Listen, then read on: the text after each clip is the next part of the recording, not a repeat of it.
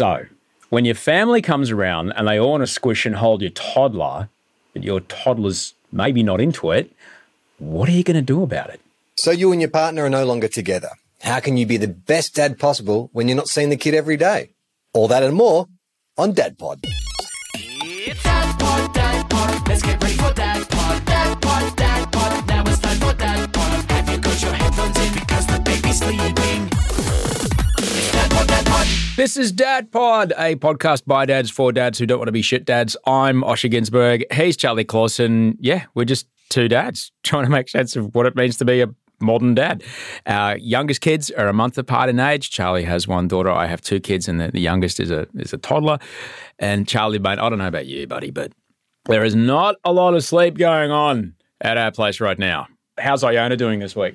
Look, it's fair to say that she is playing me like a fiddle. Yeah. And we see this is what you find when you have a young child is like you think you got it nutted out and then 2 weeks later it changes again. So her bedtime routine, we had a pretty set, bath, snack, book, brush teeth, go to sleep.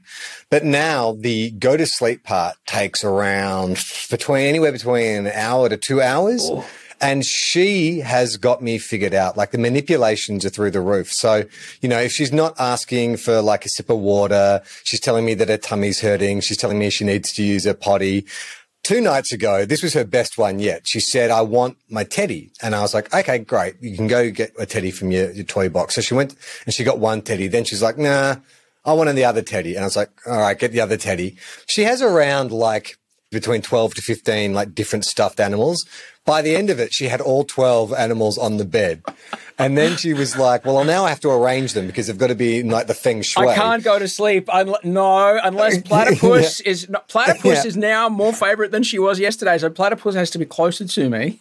Mate, like as an actor, like her improv skills are second to none. The way she was able to think on her feet to just delay that moment. And then she was like, okay, well now I need to hug these 3 animals, but you have to hug those 2 and I want you to sit right here. And I was just, by the end of it, I'm like, this is insane. And the thing about it now is, do I start bedtime an hour and a half earlier than when we normally do it so she gets to sleep at the time she needs to get to? Like even yesterday to put her down for her nap, you were texting me and I was texting you back to say, hey man, like I'll get around to it. Just I'm still in the grips of putting her down. And you said, Charlie sent me this photo. He was legitimately James Franco in 127 hours. Like his phone is over here and he's pinned. So like this Charlie next to Iona. Like I am like lean muscle mass Charlie Clausen is pinned by a 15-kilo girl. Like can't move. I'm texting so gently. She does this thing, Osh, where like, so I'll sit next to her and I try and I'm trying to sort of create some separation with the comfort so she's not too reliant on it. So I'll try and just like sit there neutral, not like cuddle her or anything like that until be a presence as opposed to like a comfort. But it's got to the point now where, like a mafia boss, if I turn away from her, she grabs my face with both hands and swings it back. So I've got to look at her. I have to be looking at her until she falls asleep. So that's what my week has been like. What's been going on with you? Oh, mate. Well, firstly, I totally relate to that. And I am so impressed. And I was so impressed with how young the ability to recognize emotional manipulation as a way of getting what you want starts. You may not have the language skills, but you realize, oh, you don't want me to be sad. Aha.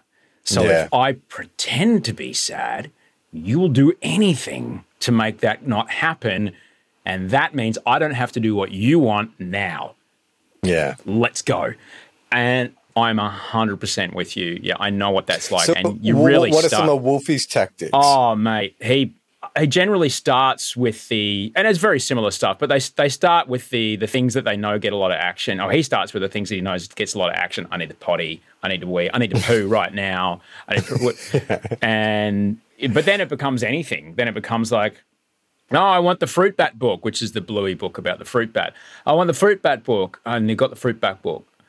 I don't want the Fruit Bat book. Okay, we don't want the Fruit Bat book. No, give me the Fruit Bat, and we're there for like That's who's on first.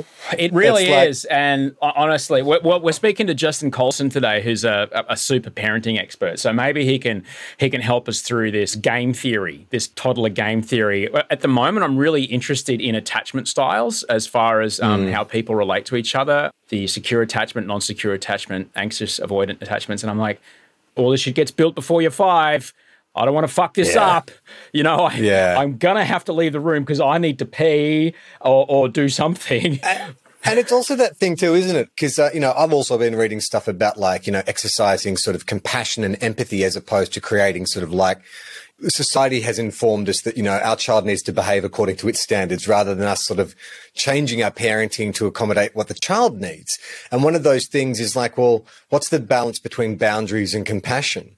Because sometimes I wonder, am I being a hard ass by just like denying her when she's asking for that third Bluey book or when she needs to get her 5th stuffed toy, for me saying no, just lie down, close your eyes. Like, I don't know if I'm doing the wrong thing. So, I mean, it'll be interesting to talk to Justin about all of that stuff. This week, it was essentially we're in the splendor in the grass of George's birthday. We're in she's 18 now. Gone are the...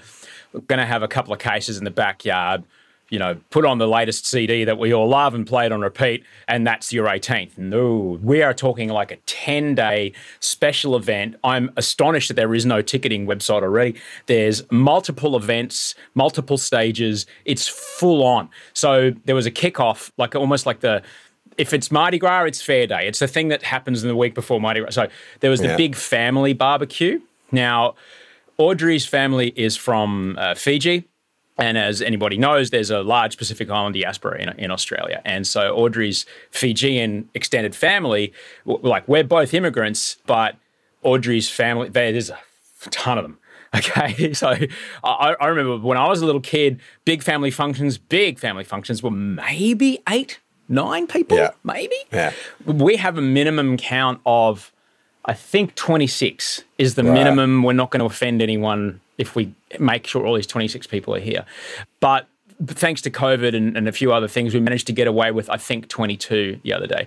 But still, 22 people are coming around. So in the days leading up, we were saying to Wolf, okay, so tomorrow, in a couple of days, everyone's coming around, auntie this and uncle that, and your cousins, blah, blah, blah, blah, blah, they're all going to be here. So you're going to have a nap, and when you wake up, everyone's going to be here. And he saw us getting the backyard ready and fixing the trampoline and building all the tables out. So he knew something was coming. He knew something was up. And I said to him before he went to bed, I said, okay, mate, so when you wake up, there's going to be a lot of people here, okay?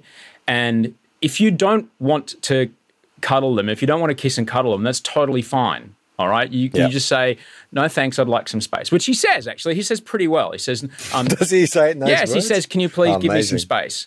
Which is great. There's a great Bluey episode about Space Invaders, which has been really helpful because it's given him the language to describe it, which I'm just so grateful for. But he says, look, you just say, you can say those words, give me some space. And he was fine. So when he woke up, he came downstairs and there was the big Lion King on the Rock moment because everyone was like, hey, Wolfie's here. And all of a sudden there's the chosen one. 22 grown-ups staring. He's no longer the youngest, by the way. There's a younger one now. But so 22 people are staring at him and he's like, oh, I've been awake for 6 minutes. Fuck. And then he put his arms out to me and he came and sat on my lap. And he was fine, Charlie. But it was more about managing the adults' expectations. Right. Because they're wanting cuddles. Just woken up. He's probably going to... He'll come to you. He might need a little bit of time. Oh, why don't you come over and say hello to... Like, everyone was pretty cool about it, but it was an occasional moment of like, I talked to you about this before he woke up, and now he's here. Yeah. Like, I get it. He's cute. He's lovely. But I remember it. Do you remember as a little kid just getting hounded by kind of strange people you saw once a year that smelt funny and slobbered on you? And it's overwhelming, but it's also like something that as an adult, like I kind of understand when, my friends started having kids and I would see them, like more often than not, the most common reaction when a kid sees me is they always retreat back to mum or dad. I think it's my, I often have a beard, I've got the kind of deeper voice. I look like a werewolf when I come towards them. So I'm actually surprised at the extended family. So are you saying that they were a bit put out by his reticence? No, I think it was more that everyone was really cool about it, but it did feel a bit odd saying, okay, I know you haven't seen him in a year or and a half because of COVID. and you're going to have to wait for your cuddle. It did feel a bit weird putting that boundary on there, but I'd love to talk to Justin later about how to manage that, because I hope I didn't put anybody's noses out of joint, because I might have been a bit, hey, oh, yeah, I told you already. You weren't Wolf's mother, you're Wolf's father. I have a theme song, mate. Amon Amarth's Father of the Wolf is fucking amazing. It's so good. I can't wait to hear what Dr. Justin Colson has to say about those things, Charlie. We actually have a really amazing email to get to right after this. We'll ask him about that later. AskDadPod@gmail.com. Let's go read it. You can always send us your questions or tell us your stories. We're all here in this together. AskDadPod@gmail.com. Charlie, Rory sent us this email. 6 months ago, I became a dad for the very first time to a little girl at 40. The baby's mum and I are not actually together and haven't been since the early months of pregnancy. Not an uncommon story. Has it happened to mates of yours?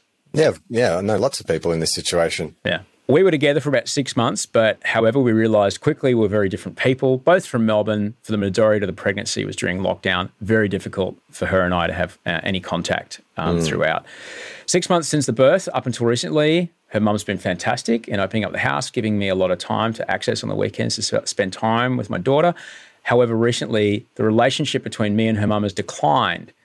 Her mum feels I'm not up to scratch. I'm playing with her, holding her the right way, not recognising when she's bored, not changing it up enough, her feeding patterns, dressing her, basically looking after her. Every time I go there, my anxiety's through the roof for fear of being told off that I can't do it right. We got to a stage where my daughter actually stopped crying when she came to me, now laughs and giggles, and all the rest, which you boys know just melts your heart like nothing else. I have suffered anxiety most of my life, and I'm treating it very well with loads of exercise, eating right, and seeing my psychologist on a regular basis. But I don't know when I'm going to get to see my daughter, as her mum's requested a bit of time out. Oh, that's fair enough. You know, if it's getting tense between the two of them, it's going to affect the kid, and they've both made the call that that's probably the right thing. Her mum's an amazing mother and remarkable in doing it alone. All my friends who have kids are in relationships. They can't offer advice in the situation I'm in. Can you recommend any books, podcasts, or general advice of people to talk to that could maybe give me a leg up in this kind of scenario? Oh, Rory, mate, I really feel for you. Could you imagine not being able to see your little one? Could you imagine not being able to see Iona and maybe only see her for a couple of hours at a time on the weekends?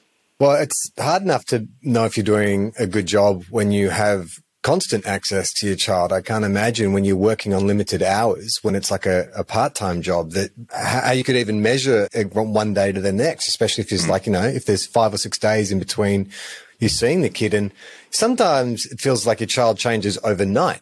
So imagine what it would be like if you had a whole week go by and, you know, their speech has changed or their interests have changed. You know, suddenly they're not into the Wiggles anymore. They're onto Bluey. Like all that stuff happens really, really quick. So it would be really, really tough for Rory. And I totally understand why mum is feeling that way. I mean, goodness, Audrey had already been through these early years with Georgia, and me with zero parenting experience of a toddler.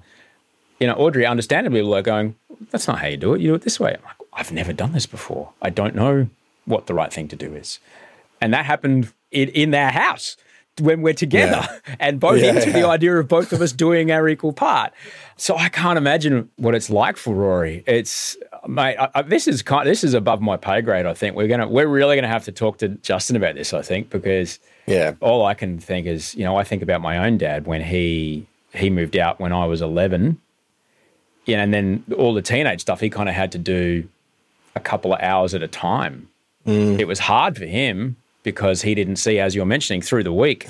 He didn't, you know, he wasn't able to have the kind of micro guidance or access to, you know, our reactions to things. So when we'd see him on like every other weekend or something, like, who are you? You know, you're not the kid that was here 2 weeks ago. If there's one thing I could identify with this, it's the anxiety. I mean, I also suffer from, you know, generalized anxiety disorder, which is the official name for it. And prior to Iona being born and even through the first few months, I was seeing someone about it. So, you're not on your own there. Like, it's an incredibly confronting situation when you become a parent for the first time. The one thing I would maybe suggest is it sounds like the mother is also experiencing a level of anxiety, which is probably why she's being on your back about how you're holding the baby, how you're feeding the baby. I mean, if you can approach it from the idea that you're both coming from the same place, which is you want the best for the kid, then that may be a helpful jumping off point. But I'm sure Justin will have something to say about that. And it's totally, if she's doing it by herself, my God. I'm like the first 6 months of Wolf's life, I was fucked. And we were doing it together, and that was with lockdowns. That was like, nobody was working. We had nothing but time. And I was stuffed. Can you imagine doing it alone? Oh my God. Of course it makes so much sense. Dr. Justin Colson's on the show today, Rory. So I tell you what, let's get him on the call and we'll see if we can't help you out here.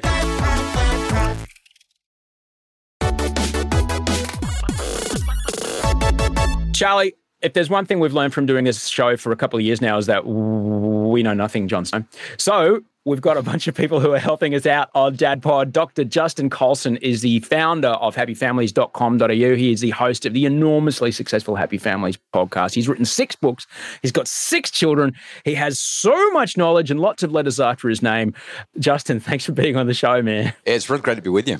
We were talking about lots of family members came around here the other day and managing expectations of, after his nap, basically, he woke up and everyone was like, oh, come here. Just managing their expectations of like, he might not want to come and get smothered by someone he hasn't seen for 2 years because of COVID. Can you give him some space? And I think I was the one getting in trouble because I was being like a little too, hey, back up. Hey, hold on. I was being a little too much like a bouncer. What's some better ways that I might be able to manage the grown-ups' expectations about not smothering the toddler in those situations? Let me start with some research. Research shows that when we become overprotective, we raise the anxiety of everyone around us, particularly our kids. And interestingly, we also raise our own anxiety.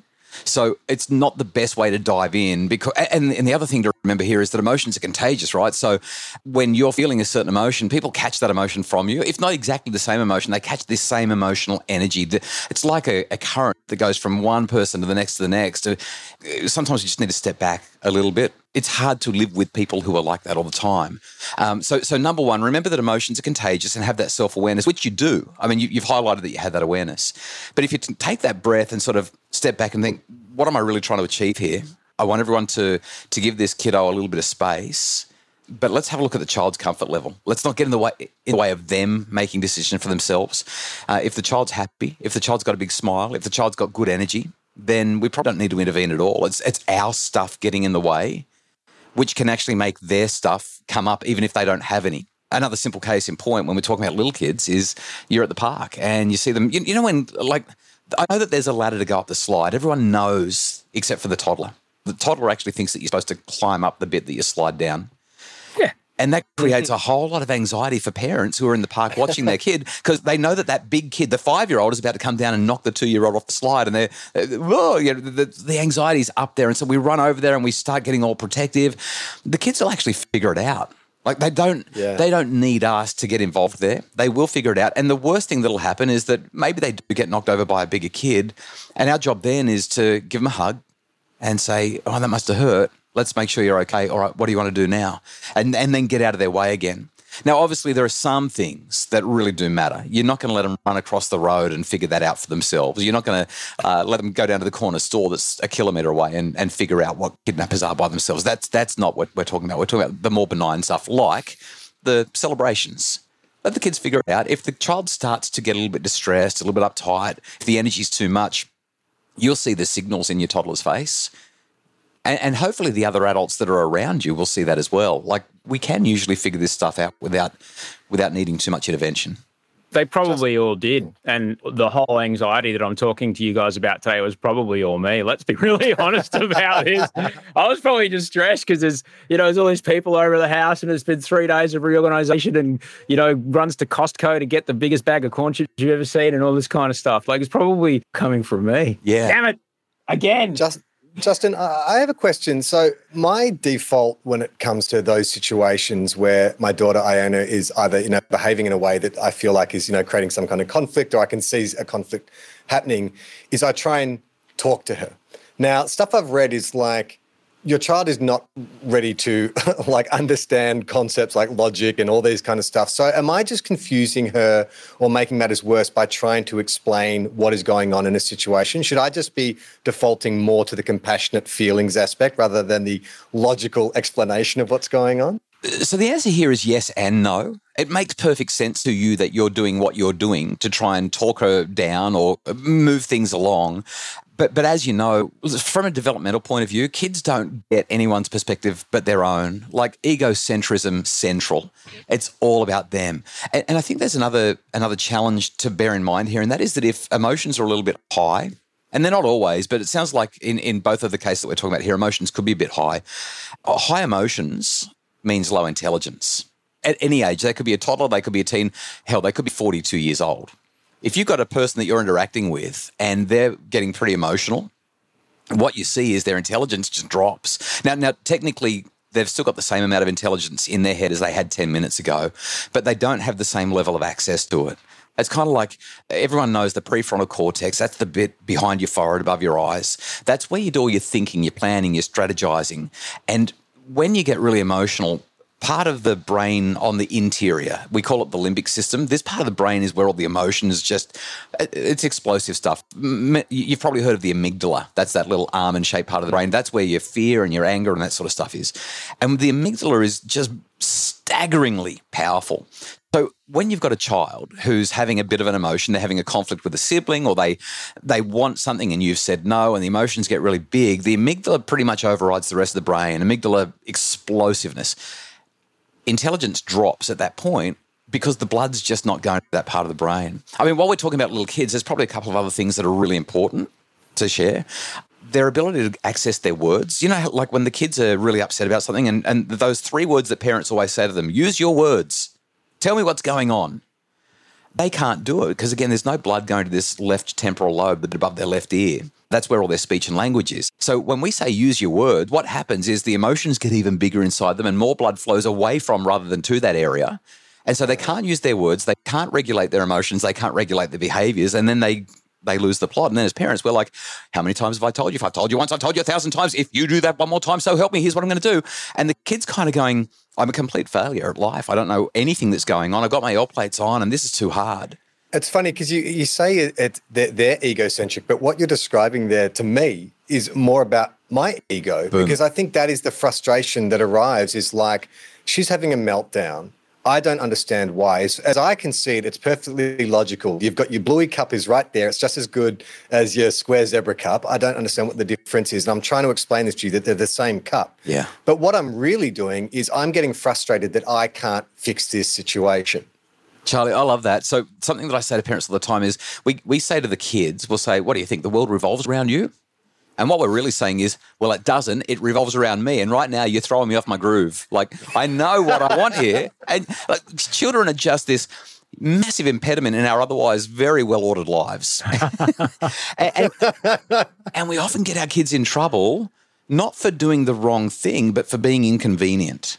So the answer to your question, Charlie, is when you understand these principles of peoplehood, but particularly raising little kids, this inability to regulate emotion, behavior, incapacity for speech, and a complete inability when it comes to reading your mind and understanding what you want, when they want the blue plate, not the pink plate, the correct answer is, oh, kiddo, you really, really are upset about this, aren't you?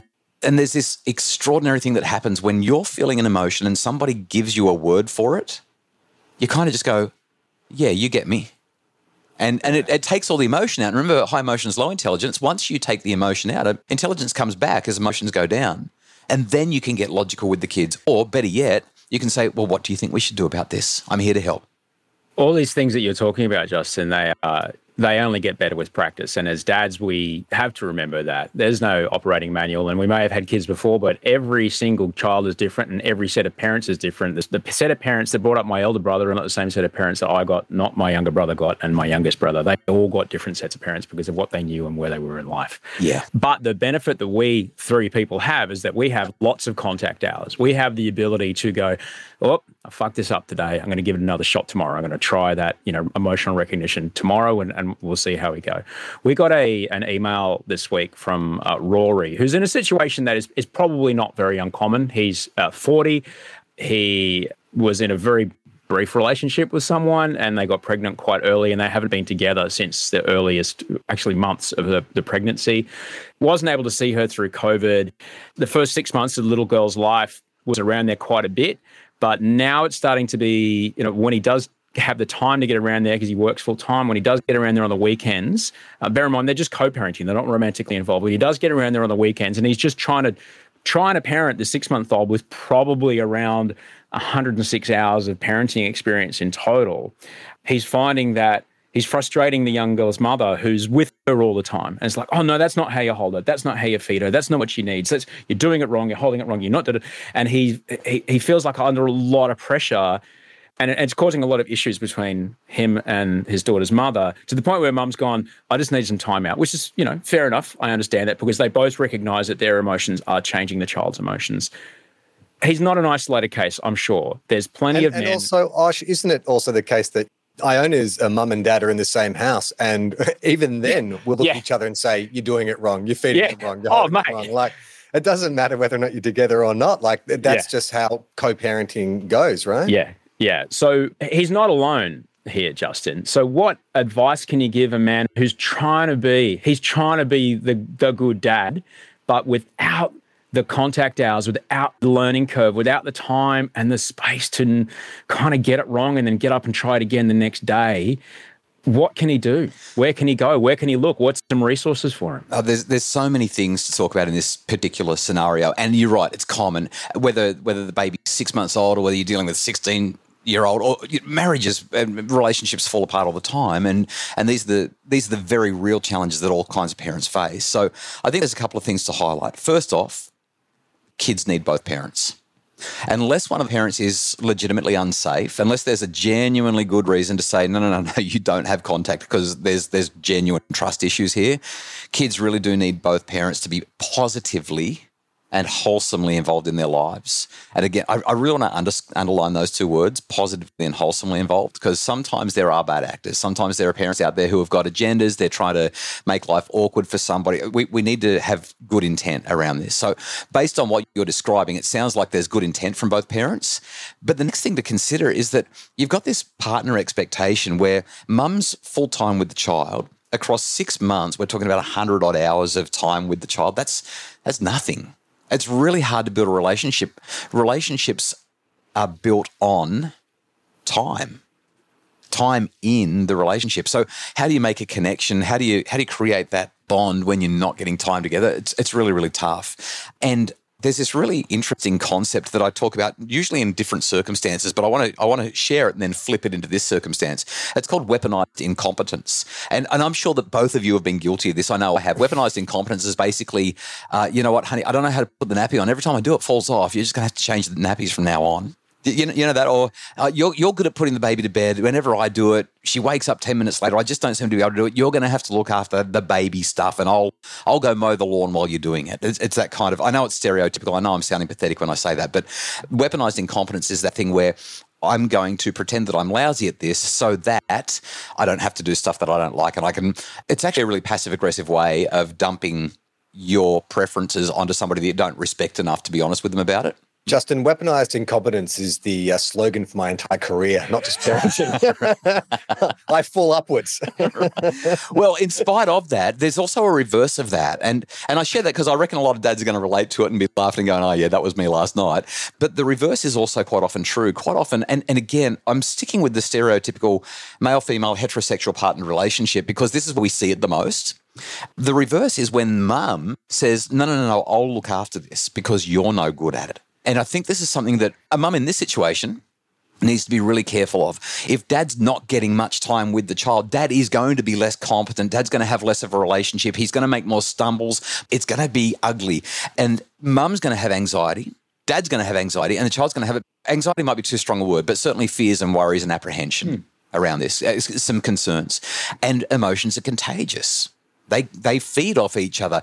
He's going to get the vibe from her that every time he picks up this 6-month-old, no, you're not doing it right. You need to hold her neck, or you need to, no, you've got to do this, you've got to do that. And it just continues to build. I think that the best thing that mum can do is just give them space. Let dad figure it out. And so long as he's gentle, so long as he's kind, so long as he's doing all of the good stuff, if he makes some mistakes, that's life. That's what we all do. I mean, the number of mistakes that the three of us have probably made is we've held a child wrong or accidentally fed them the wrong food at the wrong time or whatever. We all do this. I've done both those things this morning. Right? Okay, case in point. So what can Rory do? He wants to be a great father. He wants to do the right thing. He wants to be hands-on. With little practice, with a few contact hours, are there places he can look? Are there resources he can look to? Let's be honest, we started this podcast because so much of the parenting stuff out there is aimed at the mother, very little at the father. Right. So how can we keep Rory trying to do the best that he can? Where can he look to? So glad you said it, because there's a lot of groups out there who claim to be helpful and they actually end up undermining relationships. There's a lot of toxicity out there. First of all, I don't know of any great resources on this. A couple of years ago, I did some work with Beyond Blue and we put together a program called Dadvice. So it was advice for dads, Dadvice. Yeah. There's some pretty cool resources there, some great videos. Dads just talking about the challenges of raising kids, especially in those early years. And it works whether you're in a partnered or a co-parenting scenario. So that would be my number one point. A couple of other tips though. First off, talk to your ex-partner regularly and treat your ex-partner like a business partner or a client. A lot of people with their exes, even if there's generally good feeling, every now and again they get a little bit ticked off and they send that text message at 11:30 at night or 2:30 in the morning saying, "Who do you think you are?" And then they just dive in and unload both barrels. Not helpful. You want to navigate this relationship carefully because there's vested interests ongoingly. And if you can remember that, you're just going to do better. Second thing, always assume best intentions. The co-parent or your ex or whoever it is, they're going to have the best intentions for the child.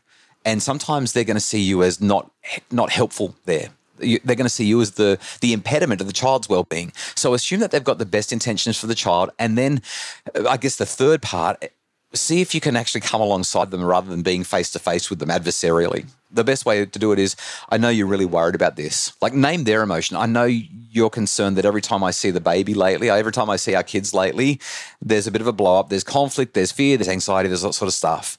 I just want you to know that I love them as much as you do, and I want to work with you on how we can figure this out. And if you can come alongside and look at the problem in front of both of you, rather than seeing each other as the problem, that's where you start to really score some goals. It's just hard to do it because there's so much emotion. Well, Justin, I think you talked about empathy before. And so in Rory's letter to us, he talked about how his anxiety, he was worried that, maybe that was getting in the way. But clearly, if you sort of put yourself in the mother's shoes, she has anxiety as well, obviously, about being a new mother and, feeding the baby, holding the baby, putting the baby to sleep. So I think there is common ground there. They're both feeling anxious about being parents. And so, once you have that common ground as a starting point, then hopefully they can move forward together, yeah? Charlie, this is such an important thing that we often fail to do, and that is to take the perspective of the other person. Like, you imagine being a young mum, you didn't expect to be having a child. If you did have a child, it wasn't going to be under these circumstances. And all of a sudden, you're doing it on your own. The guy's not who you thought, or things didn't work out how you wanted them to work out. And now all of the plans that you had for your future, they've changed because you're lugging around the 6-month-old and dad steps in for 6 hours a week or half a Saturday here and a Friday night over there. I mean, and I'm not suggesting that that's the case here, but it's pretty easy to step out of that and take that perspective. So we blame bad outcomes with other people on their character, but we blame bad outcomes from our perspective on our circumstances. And what a massive mistake to make. Can totally understand how it happens though, and it's tricky to get in there, mate. That's the hard part. The hard part is getting in there before you have that instant reaction. But this is where meditation and breathing can come in to give it that little space. But we'll talk about that another time. Justin, it's always great to speak with you. Can't wait to have you back on the show. Happyfamilies.com.au is where you can get all Justin's books, listen to his podcast. I'm sure I wish happy birthday because it's probably one of your kids' happy birthdays this week. They're always having a mate. They're all. I can't keep up. 6 on far out. What was I thinking? Talk to you next time, man. Look forward to it. Charlie, I think I've learned something today about being a dad. It's that when relatives want to come and squeeze and hug and get in Wolfie's space, I should let him decide whether he wants to do it or not, rather than me be the gorilla bouncer at the front door. Because I didn't realise that my agitation was affecting not only him, but also his lovely auntie who hasn't seen him for too long. So, yeah, that was a good lesson. Well, you know what I've learned is that those 3 words, use your words, is not very helpful to a child who is basically just a ball of emotion and can't articulate what they're feeling. So me trying to approach it like Dr. Spock, or, and tell me with just cold, hard logic what you're feeling is not helping the situation. I just need to work on maybe getting that empathy going a bit more and understanding where the kid's coming from. And speaking of empathy, it was really good to hear from Dr. Justin Colson about our listener, Rory, who's struggling to be the best dad he can with limited contact hours, just to try to have as much empathy, not only for himself, but for his daughter and for the mother of his daughter. They're not together anymore, and just understand that they're all in this highly stressed situation. And if they can focus on that, the well-being of the kid is the number one priority, that their path to action should be a little clearer. Oh, it's a good show today. I feel good about it. Yeah, learned a lot. I did learn a lot. If you want to get in touch with us, if you have a question, ask dadpod@gmail.com. You can also find us on Instagram, dadpodgram. Tell your friends, tell your other mates, tell other dads about the show. Rate, what is it? Like, rate, and subscribe or something? Yeah, subscribe, rate, do that thing. And like, subscribe, and click and finger Whatever. thumbs up. Just and share it. All that stuff. Share this with your people significant other and go, oh, the boys were talking about that. We've got it, here you go. And send it to the mother or the father of your child and just say, just listen to this. The boys were talking about it. And hopefully it'll help us out. Until we speak next time, don't touch that.